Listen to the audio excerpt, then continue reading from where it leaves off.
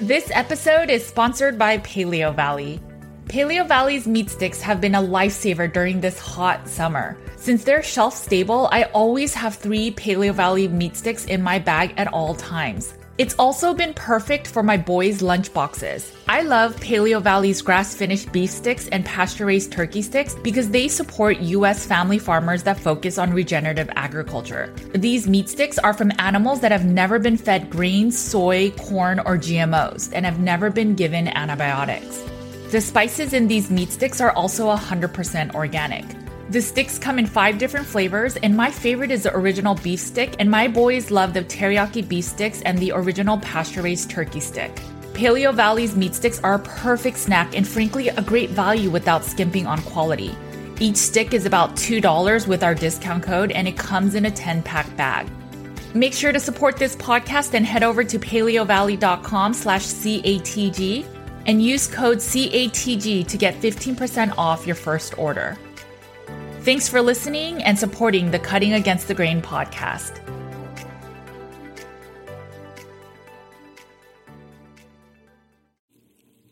Laura and I are just going to be talking really candid. This is what this podcast is all about. It's one thing to say, I want to eat something else that's not meat. It's a whole nother thing to say, you need to eat something else that's not meat. If you notice that you're jumping from diet to diet, at a certain point, you have to wonder, the only common denominator is me. Get outside, go for a walk, get some vitamin D, breathe some fresh air, and stay happy and healthy and take care of yourselves. Let's just have some real talk. Welcome to the Cutting Against the Grain podcast.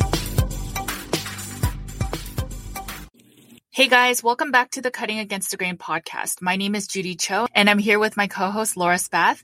Today we are going to talk a little bit about the mental side of dieting, how sometimes dieting itself can feel like restriction, and how to even stay motivated.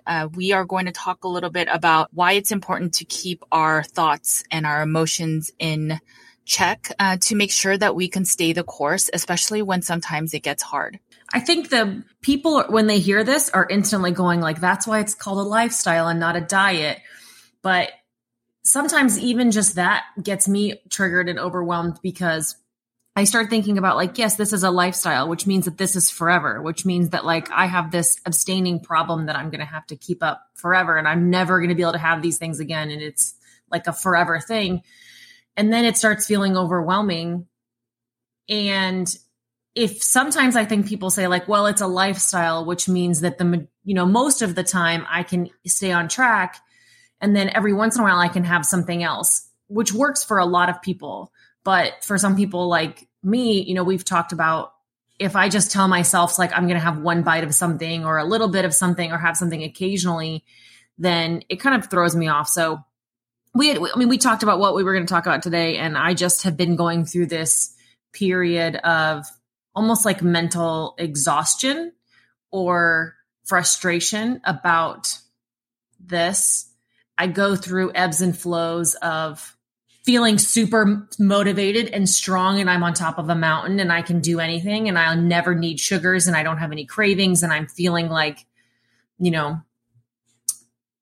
just really strong. And then other times like right now, I'm just kind of in like a dump. I don't know. Maybe it's because I haven't been super strict, right? Those are the things that happen to me when I start letting these things happen. And I just get frustrated and overwhelmed. And I'm like, look at other people who look healthy and think like, why can't I just be normal like them? Or why can't I moderate things like they do? Or like, why am I in this? It's just sometimes it just gets it just sucks, and it really gets overwhelming. I don't know if you ever experienced that. Yeah, I mean, I think especially if our bar is social media, we will never see what the other side looks like. Even if the person you're looking at day in and day out, they look thin, they're fit, they're at the gym, we don't know all that goes on beyond the picture, right? So one, if it's a comparison from these people that seem like, wow, they just have their stuff together all the time. I can tell you from working with clients as young as in elementary school all the way to people in their 70s. And they're all different sizes. Some are super athletic and thin, and some people are obese. And I can tell you that there is no one that says, I'm so good at the diet. The diet is perfect. It's something else. And a lot of the people, their diet on most days are clean, but on some days they struggle. And so I think we sometimes forget that other people may struggle as much as us. But when I work with other people, that's what gives me the sanity pulse. And I realize it doesn't matter how thin or obese you are, the range of struggle is all there. It's just, we don't share all of that with whether it's our friends, whether it's social media, our family, but we tend to not show all of that publicly. And it doesn't matter what size you are, right? So just the stuff that you talked about, there's some days I'm stricter and there's some days that I'm not. And then I feel the same thing, right? My body weight doesn't change that much, but sometimes it's just, why can't I eat just cleaner, right? And then I'll feel that the tiredness the next day from not eating as clean or eating way too much cheese or whatever else it is. So I'm sure most people struggle like you're saying. I think that's what's so emotionally frustrating for me is that my weight does change so much. Like my weight can fluctuate 10, 20 pounds in a matter of a week or two. And it goes up so fast. So I get off track and I'll have some nuts or some cheese or some keto chocolates or whatever. And I'll eat something that's not like super strict, or I'm grazing for a couple of days. And then the next thing you know, I've gone up 10 pounds on the scale. And a lot of that is because I have excess skin and it fills up, all those skin cells fill up with, with water. But then it doesn't come off as quickly as I want it to. It goes on so fast. And then it's like, to get it off again, I have to go all the way back to the beginning, go all the way back to the basics. It's just like so much work. And it is like, I just am so tired of it. Like to think that I have to like go back to the basics and go back to being strict and go back to fasting and go back to like, please come on. Like when can I just wake up and like want to go to the gym and eat when I want and what I want? And like, when does this just get easier? And then, oh, my weight maintains. And then, oh, occasionally I can eat something different and then go back on track. And like, it just sounds so simple. And I am in this place of like being really frustrated about it. And sometimes it's just so hard. And so I don't know, like, I'm not trying to just whine. I vent to you, obviously, like that's what this is about. I know the steps that I have to do to get myself back on track, to keep my weight where it is. It's just sometimes like, I don't want to do it. And it really pisses me off that like, I have to work this hard to stay healthy. And it's just mentally exhausting sometimes. And I guess I just want people to know that if they're experiencing that, that's okay, because this is not fun for me sometimes. And I feel like I do get relaxed sometimes and feel like I'm acting like a normal person, but it spirals so quickly and I gain weight so fast and it's so frustrating. And then it just takes me like months, weeks. It's so much work.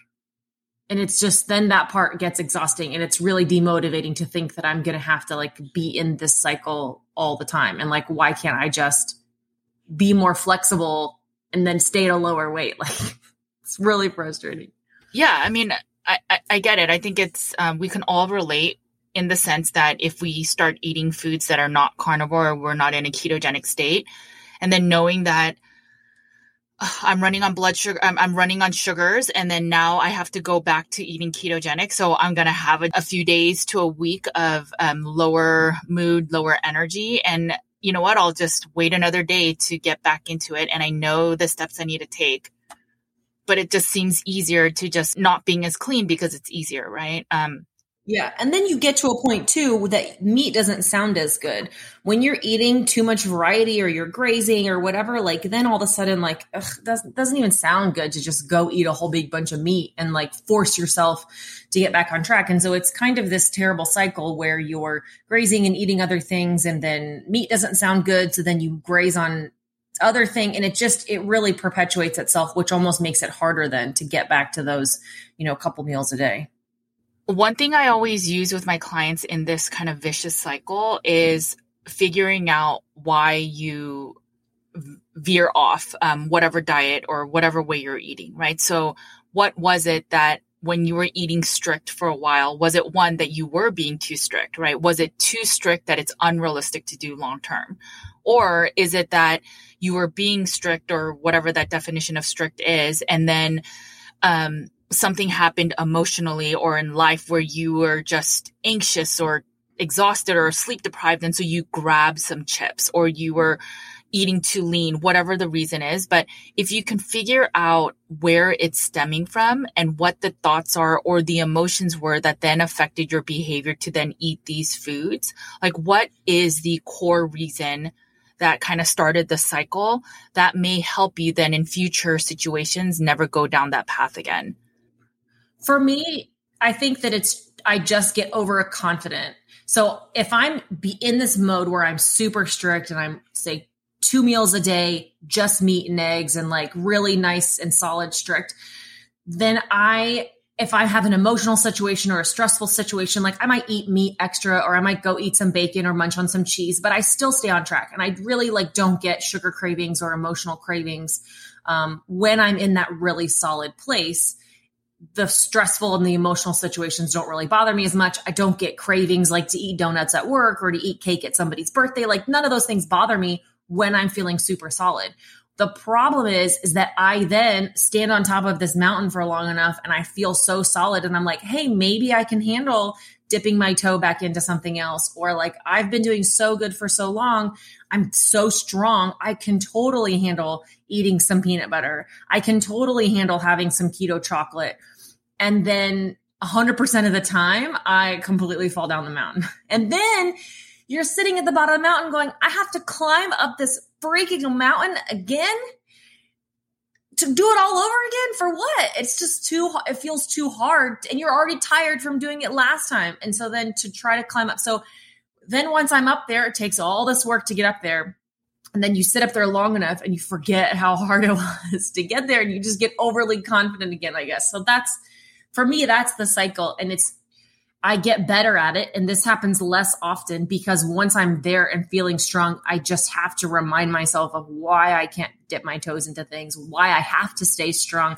It's so much easier if you just stay where you're at and don't go back to those other things. Like that's my biggest thing. If I can get to a really solid place and then convince myself to stay there, then obviously then it's so much easier. And then I go through periods of months where things are really solid and strong and I'm feeling great and I'm not having any issues and I'm not having that mental stress.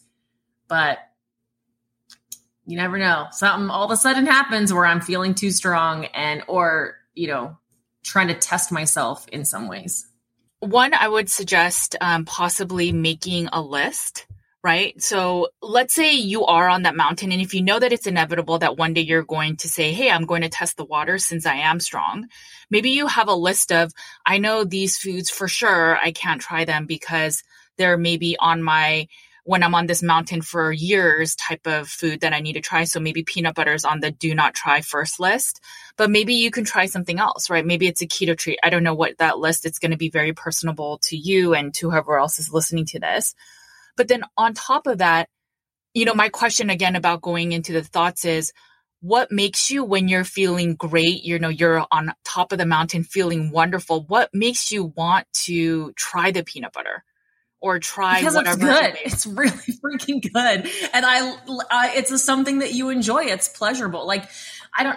I used to smoke years ago, like in college. And then now I've been watching like TV shows where they smoke constantly. And then you just you think it looks so good. And I remember going years before, even now, it's been many, many, many years since I've smoked. And I still watch something like this show where they're smoking constantly. And I'm like, man, that sensation and that hand to mouth and that ritual, I miss that. And then if I were to have a cigarette, I think I would throw up.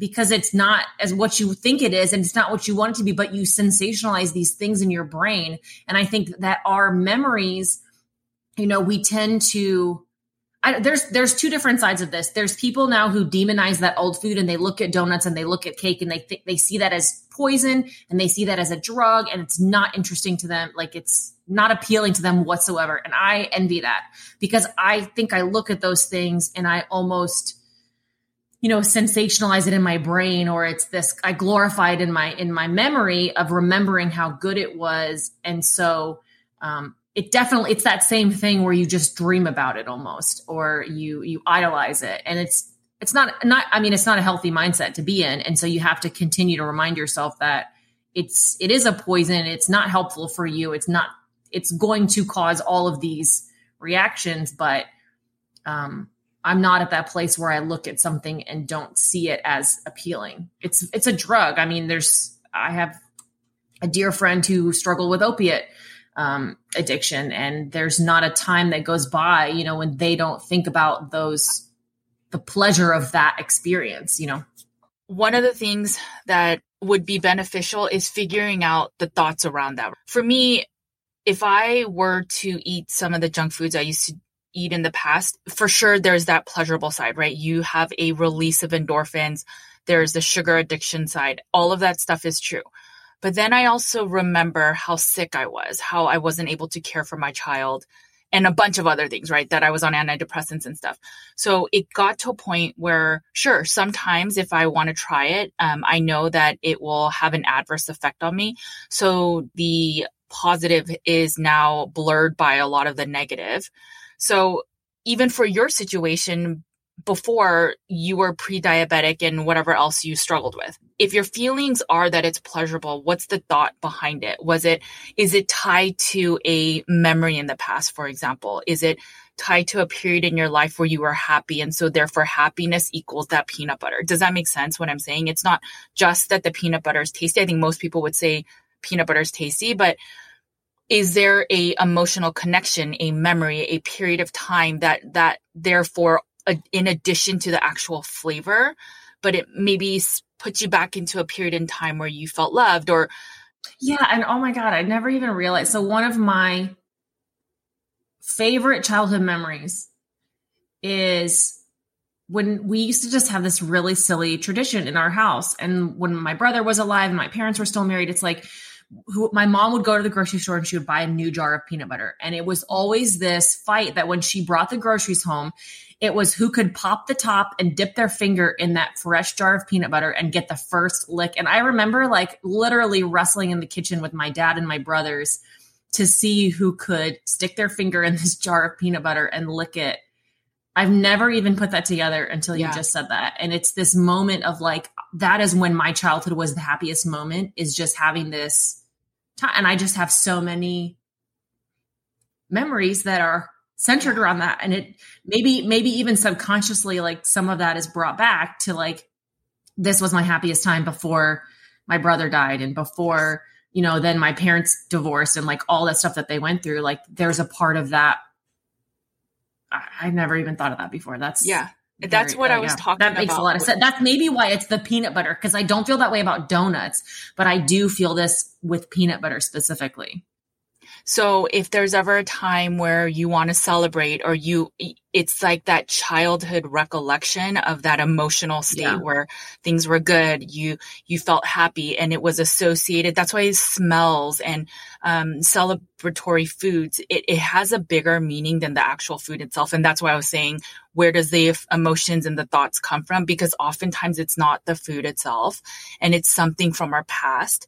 And so it sounds like, especially if you're stressed, if you're turning to the peanut butter, like unknowingly, it could be that you just want to go back to when it was happier times, happier moments. And you're not thinking about the weight at that point. It's just, this made me happy. And maybe this is the antidote to make me feel happy right now. And so your body just remembers those moments. And in that like higher stress state, or even if it's a moment of celebration state, you will maybe turn to that. And it makes sense why then you may feel a positive connection with peanut butter, because I think it's more than just the actual peanut butter. Yeah. And I don't think it's conscious. Like, obviously I didn't realize that. I'd never really put those two things together. I've told that story to my kids, and I've told that story to like friends, like, a million times, but I guess I've never connected them as like why that's my biggest trigger food right now, or thought about it, because I don't feel that way with other things. But there's so much in your body that's like this physical remembrance of food. And I think that's one of those hard things that we deal with, and maybe why it is so hard. I think the other side of that then is, okay, great, the peanut butter happened or whatever. And then it sends me down this other spiral. The shame spiral that comes behind that is so hard. And where you just feel frustrated. We get to this point where it just feels like it's too much work to get back to where we were, which is why so many people who lose all their weight gain it all back again. It doesn't matter what method you use to lose your weight. I think part of it is, it's if you're doing something that's so restrictive and not satisfying, but there's also this element of like, the all or nothing mentality that we talk about, where it's just so much harder than to put in the work again to be able to do something, accomplish something again when you feel like you've failed. There's this sense of failure that a lot of people experience when they do regain weight. Yeah, and I think that's why every diet, when you first try it, is much more successful than the next time you try it, or the second time you try quitting smoking is much harder than the first, because when you're first embarking on whatever journey it may be, you don't know what the territory looks like, right? So you're excited and you're all in, and then if you ever fall off the journey, now what to expect, how hard it's going to be when you first stop smoking or when you first start trying to get off of sugar. And so that's when it becomes harder. And that's why I say, even with Carnivore 75 Hard, to do those practices before you start the diet. If in a period where you feel demotivated, if you read like the pros and cons list of why you want to eat meat-based or a meat-heavy diet, and you see all the things you struggle with, the low mood or the weight gain or whatever other things, maybe that'll be enough to help you maybe just have the next meal be a meat-only meal. And so that's why I always say, take it day by day, take it meal by meal, because I know it's hard, and I know it's hard for everyone. Every single person I work with, it's very hard to eat meat only long term, especially when they're trying to heal, when it's not as smooth as, oh, wow, look at all the pounds are falling off and oh my gosh, I feel wonderful, right? It's normally real life, and a lifestyle takes a much longer process, and it's zigzags and ups and downs, and it's still trying to look and focus on the good and keep going. And that's hard. And it's really hard in moments when we are beside ourselves and we're just struggling, where we just want to say, screw it today. I just want to comfort, or I just want to wallow in my pain today and say it was good enough. And it's those moments, those tools that I recommend of whatever you may find comfort in, or looking at the pros and cons list and saying, okay, I'm not going to focus on tomorrow. I'm just going to focus this one meal. I will eat meat only. And even if I don't want it, I'm just going to get through it meal by meal. And eventually enough days will pass that you will feel better. I think that's also maybe why people jump from diet to diet. And it makes so much sense. Like when you said that, it triggered, like, that's why I went from vegan to this, to Weight Watchers, to low carb, to keto, like, and you kind of try all these different things, because when you fall off and you gain the weight back, you're like, okay, well, that one didn't work. And we see it now with people going from keto to carnivore to repeat to back to low carb to paleo to Mediterranean to calorie restriction to reverse dieting. They're trying to find something that's going to work. I think not even initially, because for everybody, all of those things that I just mentioned work initially. For a lot of people, maybe not for a root cause healing, but if you're looking for weight loss, you can lose weight in all of those ways that I mentioned. But I think then the problem is, and what I'm feeling, maybe this is what I'm feeling right now, is I've lost weight and then you gain some back again. And then I have to do the exact same thing over again. Well, it didn't work for me because I gained my weight back. It wasn't the diet's fault. It's my fault. It's my emotional side that I need to fix still. And you can kind of do one of two things. I think when you jump to something new, it's different. It's exciting. You think that there's hope that this is going to work this time, and that it's the new diet and the new food plan and the new meal guide. And maybe this time it will make a difference. But really, it's just the fact that you haven't addressed your root cause issues with food, and that there's still some work that needs to be done about why we can't maintain this weight loss moving forward. And really, that's the root healing that needs to be done, and not just trying a different diet. It's not the diet's fault, no matter which one of those you try. Yeah. And I would also say not to say it's your fault, right? Because even if a lot of it is our individual faults, if we blame ourselves for everything, or we say, gosh, Judy, again, you failed, or you're not good, or that level of thought and feeling again will affect our actions. Because when we think we're not good enough, we will invoke a cortisol response, and then we will feel a higher state of stress. And then let's say we forget to do something, and then it's just easy to pack on the I'm not good enough. I'm not good enough. See, here's another evidence of I'm not good enough. And then it becomes really hard by the end of the night to say, I'm just going to eat meat only. I'm just going to work on my own health. And and that's why I say, don't say it's my fault. It's my fault. Maybe you didn't have the right tools, right? You never thought peanut butter had any connection to something more than that it was just peanut butter. Sometimes it's beyond what we are aware of in the moment. And that's okay. It's just, we have to have self-care. And I don't mean it in a fluffy, like, oh, love yourself. It's having enough love for yourself so that you're not stressing yourself out. That's the ultimate reason I bring up self-care. It's that we can love ourselves enough that when we eat meat only, it will be enough for that day and that meal, and then we can move on. I get so many emails from my clients or sessions where they've fallen off and they are so angry at themselves, beating themselves down. And it's just unfortunate because that's what's perpetuating you with staying down, right? That's where the comfort of junk foods or cheat foods or whatever it may be seems easier when you're down, because your neural pathways have already been made to turn to those foods for comfort instead of using meat only for healing. That's where I think practicing self-love, having patience. I know it's so frustrating when the first time you lost weight within a month, and then this time it's like 2 months and you're still not losing that same weight. But it's practicing patience, loving ourselves for all the good and bad, and then knowing that this is just a blip in time, and that as time passes, hopefully the root cause healing will happen, and you'll look back and say, oh, okay, that was just a blip in time. Yeah, I think the shame that you mentioned, or you're right. You brought up an excellent point of you can't hate yourself into fixing it, is something that I sometimes say, or you can't be upset at yourself. But I do think it's important to realize that this is within me. I'm not a failure, I guess. It's not my fault. Is important not to bring that negativity on yourself, but to say that I need to work on something. I need to address the root cause, because it's not the diet that's not working for me. It's that I'm not working within it. And there's something that's keeping me from being able to fully lean into this or to fully give into it. And it's, we have to, I do think we have to take some of that responsibility ourselves, but then also give yourself the grace, because beating yourself up about it isn't going to help you move forward. It's more so to identify what's causing those things. What are those thoughts? What are those events?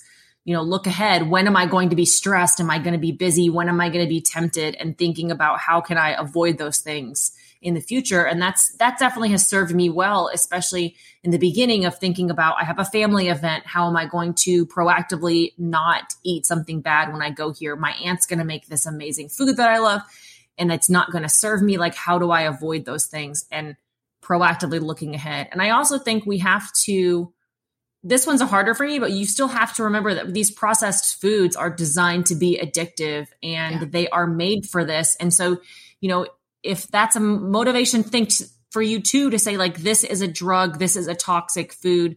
I hope I can, I have to keep reminding myself that, and I hope that thought process becomes more natural for me, but to realize that this food is designed to be addictive. And it's designed for you to want it even when you're not hungry, and for you to think about it when you're emotional, and it gives you those endorphin releases in your brain. And that's kind of its purpose, just like somebody who takes an opiate would experience that high. And so we, the more stable we can keep our emotions, our blood sugar, our stress levels, I think the easier it is, because any type of up and down, I think that's also why it's harder for you to lose weight. We put our bodies through so much by gaining and losing. And I'm so hard on my body with this constant up and down that no wonder it's taking longer to lose the weight again, because my body has to do some healing along the way. I really think that most people turn to an addiction because they're trying to cope with something. And first of all, anyone that tries opiates, smoking, food, whatever it may be, they're not turning to it at first as an addiction. They're just doing it because it makes them feel better, but it's masking something that they're not dealing with. And then over time, you keep turning to it because it comforted you at first, but eventually it becomes an addiction where you can't help yourself and keep going to it, even though you know that it's not good for you. For anyone that is turning to something, it doesn't even have to be the things that we mentioned. It could be shopping, just being busy, depending on someone.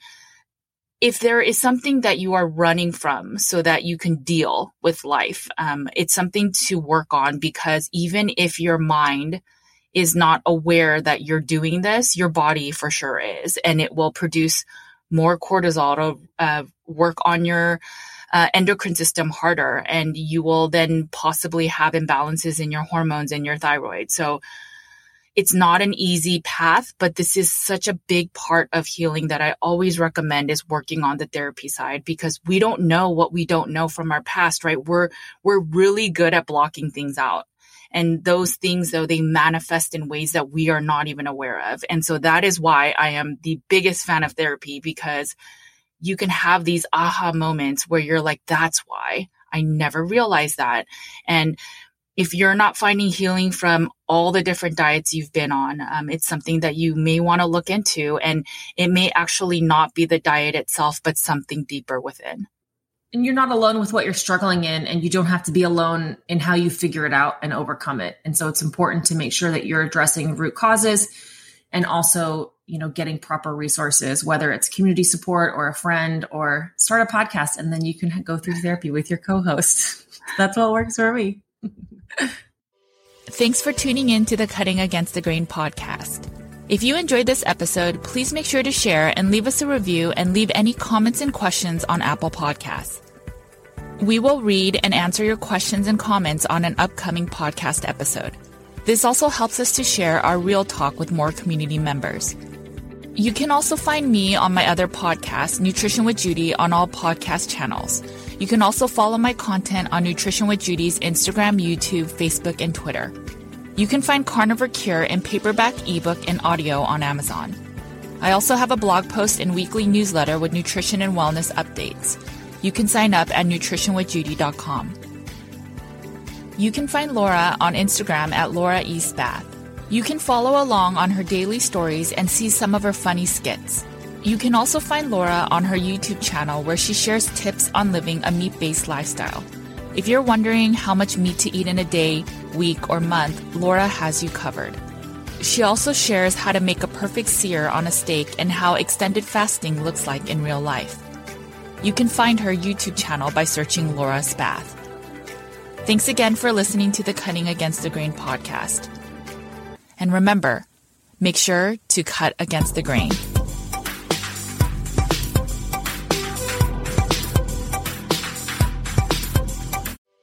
Thanks for tuning in to the Cutting Against the Grain podcast. If you enjoyed this episode, please make sure to share and leave us a review, and leave any comments and questions on Apple Podcasts. We will read and answer your questions and comments on an upcoming podcast episode. This also helps us to share our real talk with more community members. You can also find me on my other podcast, Nutrition with Judy, on all podcast channels. You can also follow my content on Nutrition with Judy's Instagram, YouTube, Facebook, and Twitter. You can find Carnivore Cure in paperback, ebook, and audio on Amazon. I also have a blog post and weekly newsletter with nutrition and wellness updates. You can sign up at nutritionwithjudy.com. You can find Laura on Instagram at Laura E. Spath. You can follow along on her daily stories and see some of her funny skits. You can also find Laura on her YouTube channel, where she shares tips on living a meat-based lifestyle. If you're wondering how much meat to eat in a day, week, or month, Laura has you covered. She also shares how to make a perfect sear on a steak and how extended fasting looks like in real life. You can find her YouTube channel by searching Laura Spath. Thanks again for listening to the Cutting Against the Grain podcast. And remember, make sure to cut against the grain.